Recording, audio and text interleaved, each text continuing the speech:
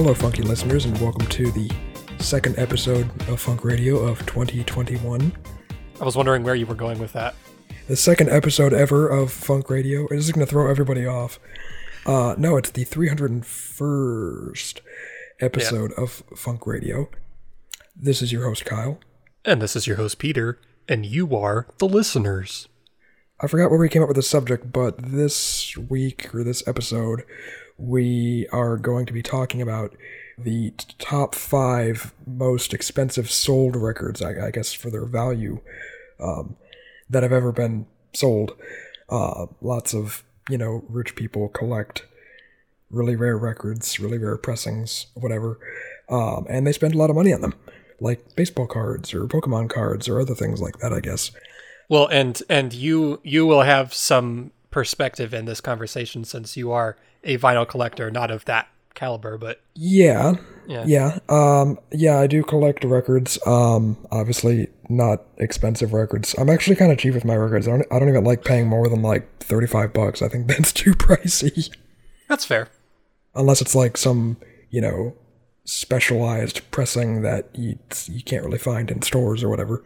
Right. But yeah, lately with my record collecting, I've almost exclusively been collecting like colored vinyl because it's fun. Cool. So yeah, I just got one recently. I think I sent you a picture of it, Peter. I got a colored vinyl of Coldplay's album Parachutes, and it's yellow. Oh yeah. So as we were starting to look into some of the most expensive vinyl records of all time, we did find a site, and I'm was it the Taco? Yeah. Was that the one that we ended up kind of choosing as the basis for this? Yeah, we found a handful of sites that listed like, here's the most expensive records. But this particular one called the Taco.com, that's TALKO, not taco like the food, seemed to be the most in-depth as far as most expensive records sold on different auction sites, whether that be eBay or what have you. So yeah, we just basically took the top 5 from that listing and kind of expanded on what they had to say about them. So it's not really plagiarism, right? Not if we give them credit. Touché. By the way, I typed in the taco.com, TACO, and that domain is available, so. And why haven't you bought it yet? Well, I'm not that fast, but you listeners might beat me to it. So I already bought, what was that? HowStuffedWorks.com. Oh my god, I forgot about that. That redirects to our website, and that's a joke that I don't think we ever actually did anything with, but it does work. All right, so without further ado, yes, let's get started. Yeah, we're talking about the top 5 most expensive records here, and I guess starting with number 5 is the album God Save the Queen by the Sex Pistols, which sold for $15,800. I don't know why, but in the article, they have it in New Zealand dollars, which is listed at $23,000. Was the buyer from New Zealand? I think that was the case. I think the buyer was from New Zealand, so they paid New Zealand prices, which, I mean, I guess... But equivalent in US was almost $16,000. Exactly. So, basically what this album is, it's a rare 7-inch vinyl record that is actually one of the most expensive items sold on the vinyl site Discogs, which is sort of a vinyl seller site. You can buy vinyl, CDs, whatever. They're also kind of they're kind of like the Wikipedia for like any data you need on any music release of all time. Yeah, that's kind of true, actually. They have a really robust database as far as like albums attributed to different artists and what have you. I remember when I first started collecting vinyl back in like 2014, something like that. I discovered Discogs, and they had a lot of used albums for pretty cheap. So I kind of went crazy and would buy like lots of like cheap used records from like R&B artists that I liked and stuff. So I'd spend like $20 or $30, but I'd get like 4 or 5 records, and they would just get shipped to me. But I've slowed down very much in recent years. I think in like the first year or two, I like probably must have bought like 100 albums. Oh wow. But the more you have, the less you need to look for. So yeah, and I've actually pared down my collection a little bit. I sold probably about 30 or 40 albums to a coworker for a little bit of money. Oh, wow. That I don't play as much. He DJs, so he's into having just random albums to sample from. Nice. I forgot where I was going with this. Anyways, so yes, it's the most expensive album to sell on the site Discogs. Now, the reason this album is so rare is because it's the story behind the Sex Pistols. Obviously, they're a British punk band. I don't know if we talked about them on the show before.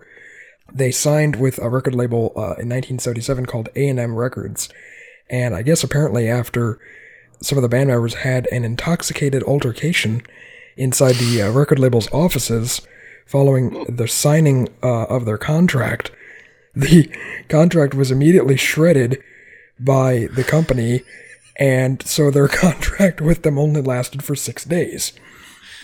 That's a great story. Well, I guess in that time of their contract, they had pressed 25,000 copies of this record that they planned to put out called God Save the Queen. But because the record was nullified, or the contract, was nullified, the record label pulled back most of those copies. So it's believed that as of today, only 9 copies of that record still are floating around in existence. And so for that reason, it's one of the rarest punk records of all time. So that has to be the most punk explanation as to why this record is rare. Pretty much. It's basically like, the band pissed off the record label pulled all the records, and now there's only 9 trashed the fucking record office after they signed the... God, that's hilarious. Yeah. So there's only 9 of them. That's interesting. Yeah. So very, very Sex Pistols of them. Let's play a little clip from God Save the Queen. God save the Queen. She ain't no human being. There is no future in England's dreaming.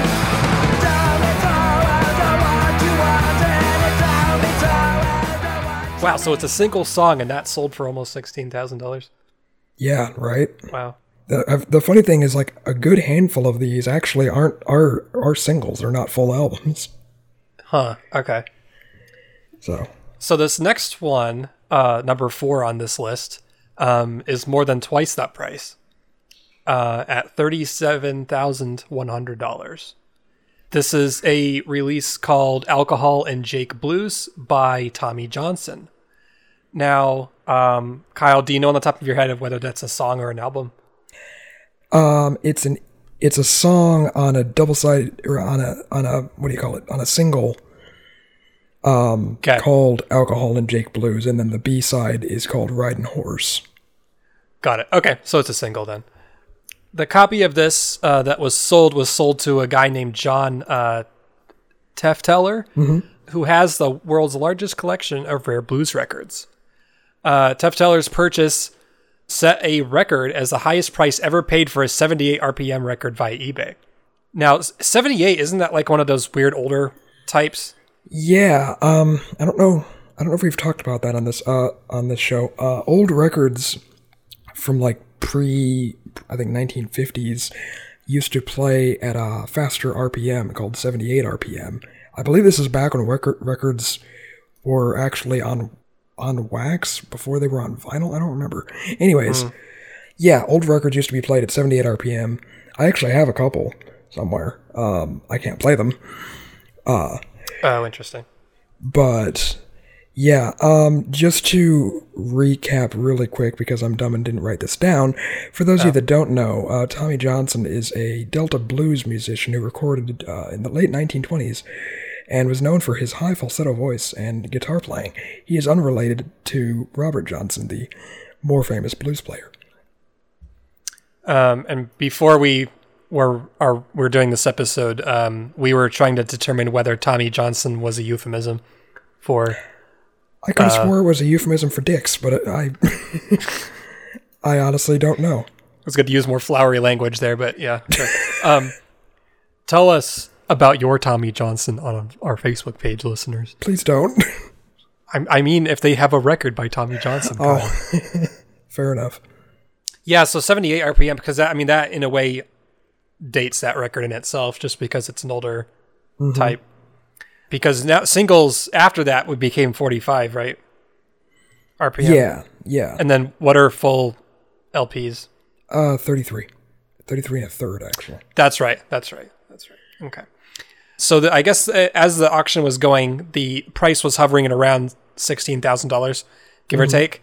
But then in the last minute, and in true eBay fashion, the price ballooned to $37,000. And that's when Tefteller anteed up to $100 more than the auction in order to win. So a lot of hijinks going on there. I'm not sure who basically doubled the price during that auction, but they must have really wanted it. It doesn't sound like he was the one who necessarily did it, though. No, I don't think he doubled the price. He just apparently wanted it worse than the other guy, so he ended up outbidding him by like $100 to win the auction. So I guess to preface this next part, in the article that I found this story on, the person that interviewed Tefteller basically asked him, like, what would you pay to part with this record that you had purchased? To quote him, he says, "It won't happen. I know this sounds crazy, but I had somebody from Fuse TV say to me, you just paid $37,000 for a Tommy Johnson record. What would it take if someone would want to buy it?" And he said, "It's not for sale." The guy said, "Well, what about $400,000? And he said, "No." And the other guy said, "Why?" And he said, "Well, it's very simple. I have the world's best blues collection. That's a fact. The minute I start removing anything from that collection, I downgrade the entire collection. And there's no point in doing that because the way I see it, it's much more valuable as a whole than any one part. I'm certainly not interested in selling the whole thing now, but at some point in the future, obviously, I have to. I can't keep all this stuff forever. So it will be for sale as one lot for an incredibly large amount of money." It's an interesting take because he's right. I mean, a collection like that, you can sell it for way more than the sum of its parts. But I guess in another way, you're also assuming that someone is going to buy all those records for that extravagant price. Well, I imagine somebody would. I was going to say, the funny thing is, I guess he recalled that the reporter from Fuse TV, and I don't know if the reporter was serious or just trying to make a point, the reporter said, quote, "I'll give you $2.3 million for the whole thing." And he said that wouldn't buy it. I mean, if just one of them is costing this, I kind of believe that. Yeah. That's crazy. That you're right, though. That is an interesting perspective from a collector standpoint, is the totality of the collection increases the value of any individual item by the fact that you're the only one that has this large of a collection. So if he were to sell this to, say, a museum or something down the road, they might pay a lot more because of the totality of the collection than any piece of it. Yeah, well, because you're taking out the need to have to try to find those all individually from different people. Exactly. And I assume that he's keeping them all in good condition and all that. So interesting, I guess, what he does too, which is kind of cool because he has like a website. I think it's called like Tefteller's Records or something, where he actually creates digital recordings from some of these old records and sells them as like, what do you call it? Mixtapes or whatever of like old blues recordings, and he puts out different tapes every year. So in some ways, it's like the only way for people to even get digital versions of some of these rare recordings. So if you're like a blues fan, that's kind of fun. Huh. That's an interesting distribution model. Well, should we listen to a clip of this song, Alcohol and Jake Blues? Yes. That's so, boy. Alcohol, mama, do no killing. Don't let it alone then. Alcohol don't kill. Lord, I never die. That was number 4 on our list. Number 3, I have no idea why, but it's almost 10 times as expensive. Wow. And it is the recording of My Happiness by Elvis Presley, which sold for $300,000. Oof. And it's actually an acetate recording of a ballad that he sang called My Happiness, which is the first song that he ever recorded. Oh, wow. So basically what an acetate disc is, it's a lacquered disc, which is a type of gramophone record that was basically used from the 30s all the way to the late 50s. They're used for the production of vinyl records, but unlike ordinary vinyl, which are formed from lumps of plastic in sort of a mass production process, an acetate disc is actually created by using what's called a recording lathe to cut the groove into the surface of a lacquer-coated blank disc. So instead of like... So is that not how vinyl records are made? I thought they lathed them, but I guess, are they like injection molded or something? Sort of. They're pressed. Or like press It's almost molded? like how you press a coin or something. They have the entirety of the recording of one side, and they press it onto the vinyl, and it basically sort of stamps it in, I guess. Whereas this way kind of cuts the grooves as you're recording. Huh. So is this used to make like master copies or something, maybe? Maybe. That might be a subject for a future funk episode. I'm not entirely sure, actually. Oh yeah, one of the uses it says is disc mastering. Okay, so there you go. Yeah. Interesting. So basically, Elvis, this was one of those records of Elvis's first recorded song. Yeah, essentially. Huh. Elvis Presley recorded this song in 1953 at Sun Records, which was a very famous recording studio in Memphis. When Presley was only 18 years old, he went there and he paid $4 for the recording. As the story goes, his family didn't have a record player, so he left the record studio and went to his friend Ed Leek's house to listen to it, but Presley accidentally left the record at his house. So his friend, Ed Leek, kept the record in a safe for 6 decades. And then after he and his wife passed away, his niece, Larissa Hilburn, inherited it, at which point she contacted Graceland, which is the sort of estate/museum of Elvis Presley, where she offered it up to auction. So basically, this record was sold in an auction at Graceland, which is the, kind of tourist attraction home of Elvis Presley. I wish they called it Elvis Land.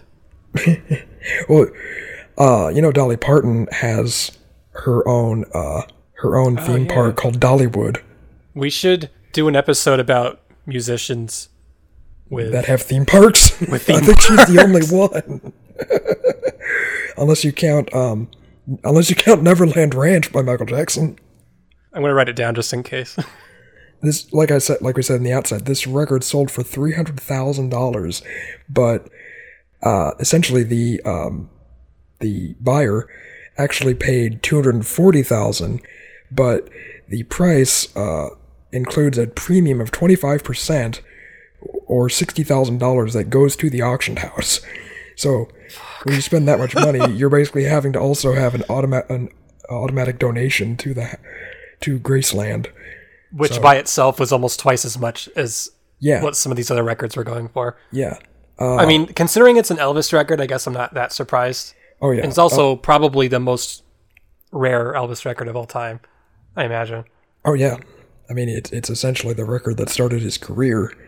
It's an interesting story, though, about how it came to be, because it wasn't like, his first record label lost it or something. It was like he literally went and recorded it and left it at his friend's house. Yeah, That's so exactly. weird. I think that the story behind it and kind of makes it almost all the more valuable.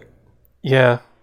I will say that one thing that I wasn't expecting coming into this topic was just the stories behind why some of these records are so I think that's rare. Because you would think that it's mostly just because, they didn't sell that many. Yeah, I think that's something. That's what makes these top 5 so interesting, is they're all rare, but for very different reasons in some instances.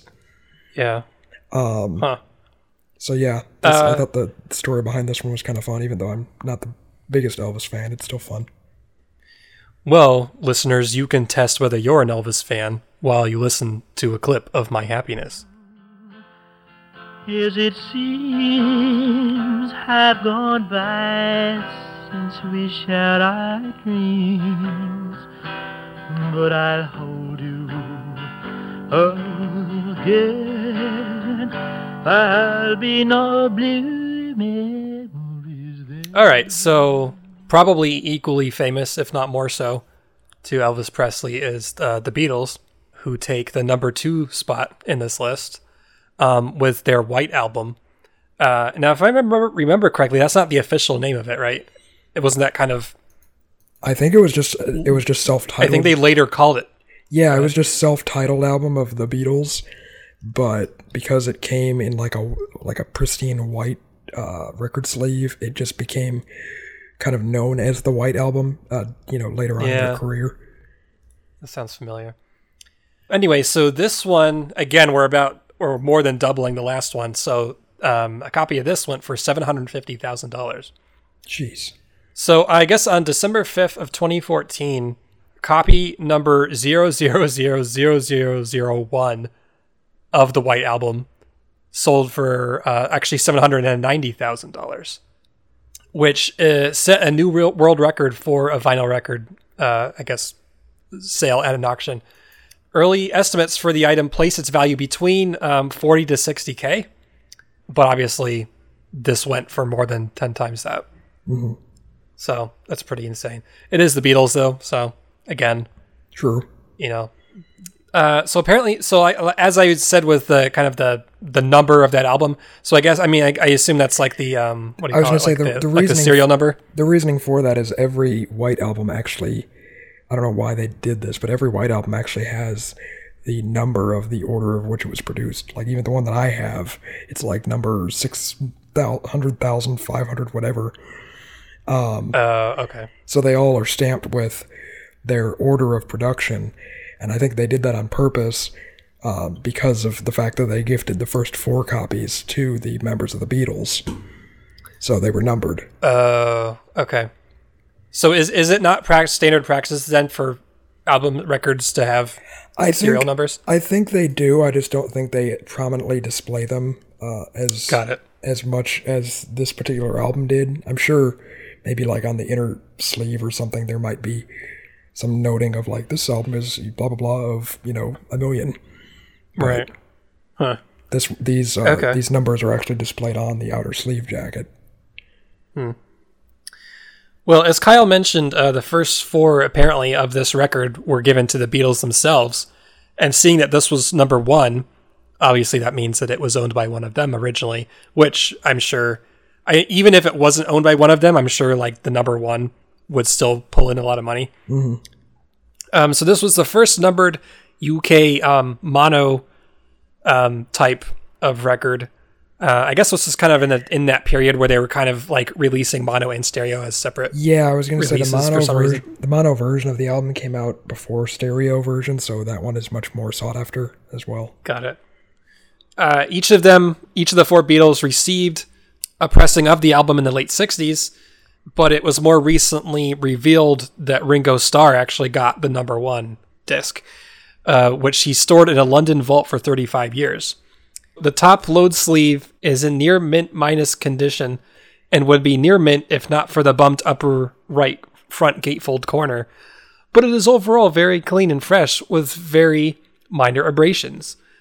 To explain a little bit further, the condition of vinyl records, especially by collectors, are rated similar to other collectible items. I think they rate coins the same way, where mint is like, untouched by anybody ever. It looks exactly the same as the day it was pressed.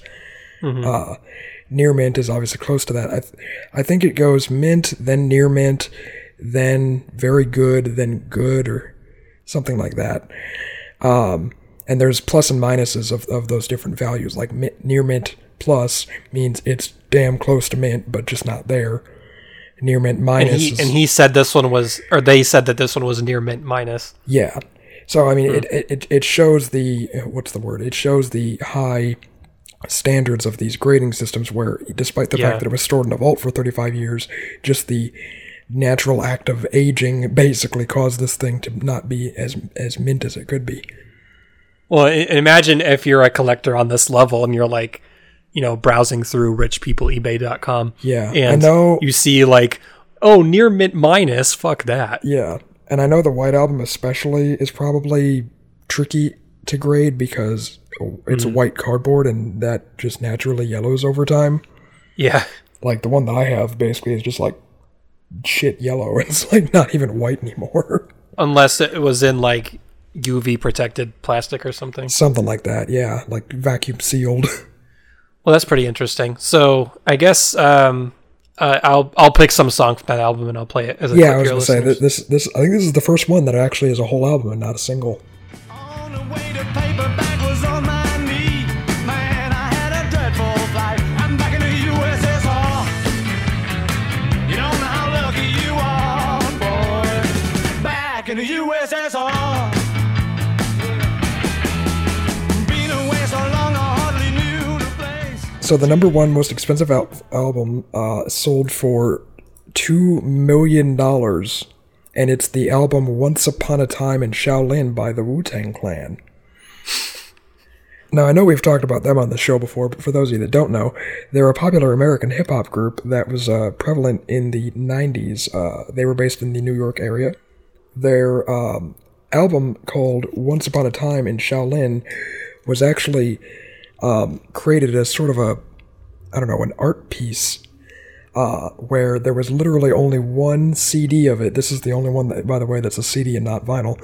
There was only one CD ever created of it, and they auctioned it off to a very infamous man named Martin Shkreli, and he bought it for $2 million because he's got fuck you money.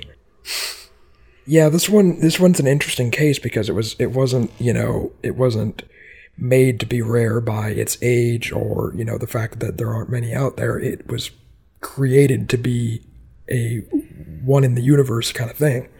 Mm-hmm. This album was interestingly recorded in secret by members of the Wu-Tang Clan for over 6 years. It was pressed in 2014 and then stored in a secured vault at the Royal Monsieur Hotel in Marrakesh, Morocco. It was auctioned through an auction house called Paddle 8 in 2015, and a legal agreement with the purchaser stipulated that the album couldn't be commercially exploited until 2103, basically 88 years from its creation. I think that's like general copyright law, though. So long after we're dead. Yeah.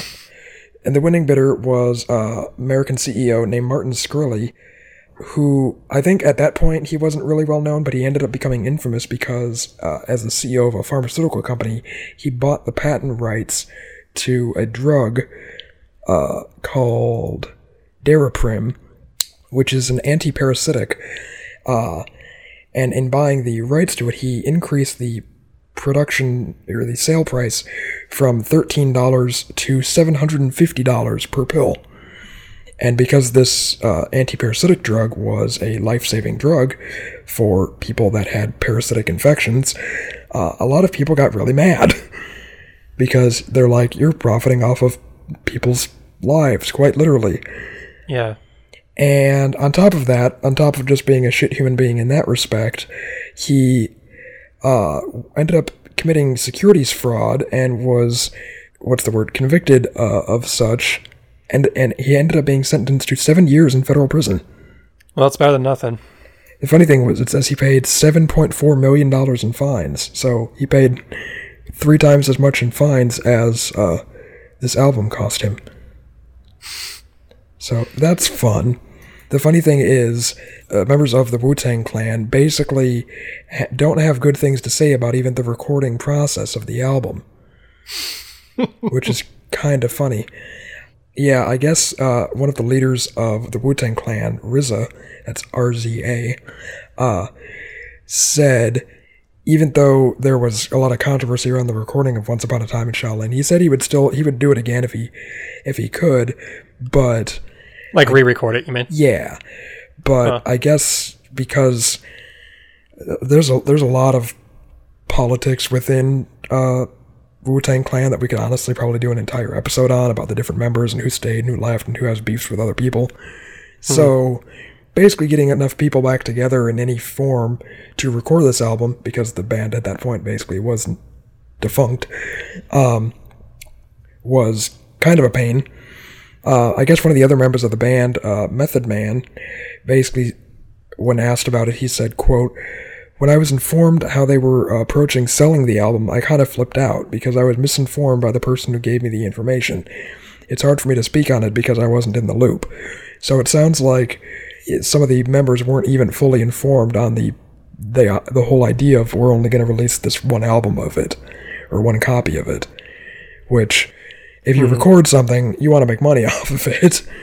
And so they didn't record it with the intention of it. It sounds like some of them weren't really privy of that. No, which is kind of shitty. So maybe like a couple of them came up with the idea, but they didn't let everybody else know who was involved. Like they thought, if we sold this one copy for $2 million, I'm curious if that would have made them more profit than if they would have sold, 1 million copies at $10 a pop.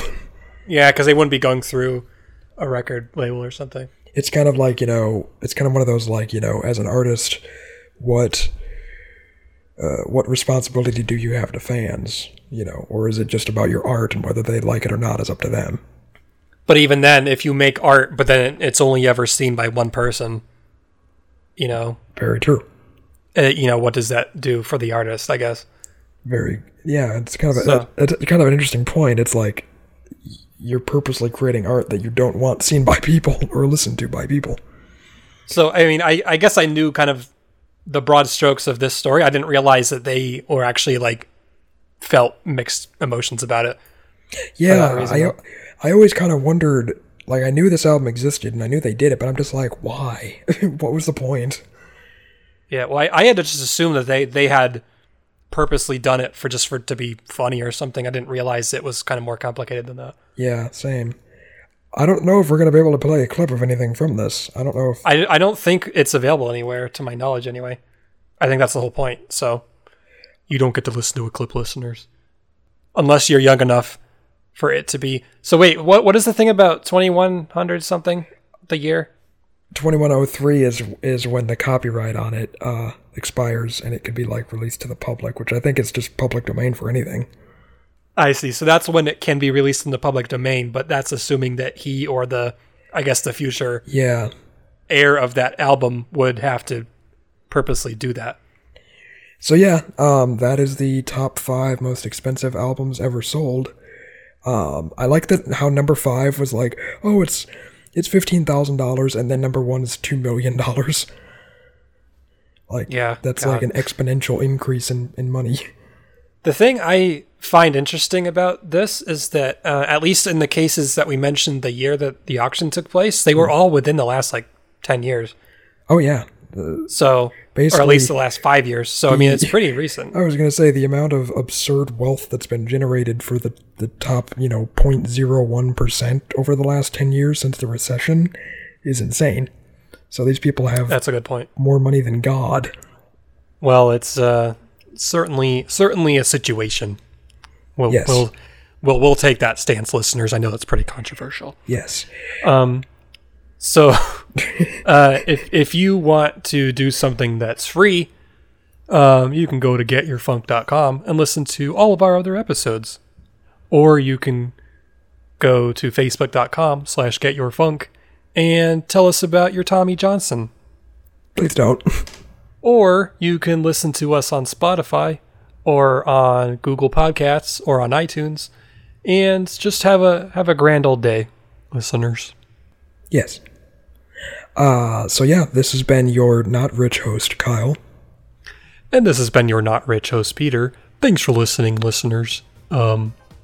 And if you... I don't know what I'm saying. Bye, we love you. Bye.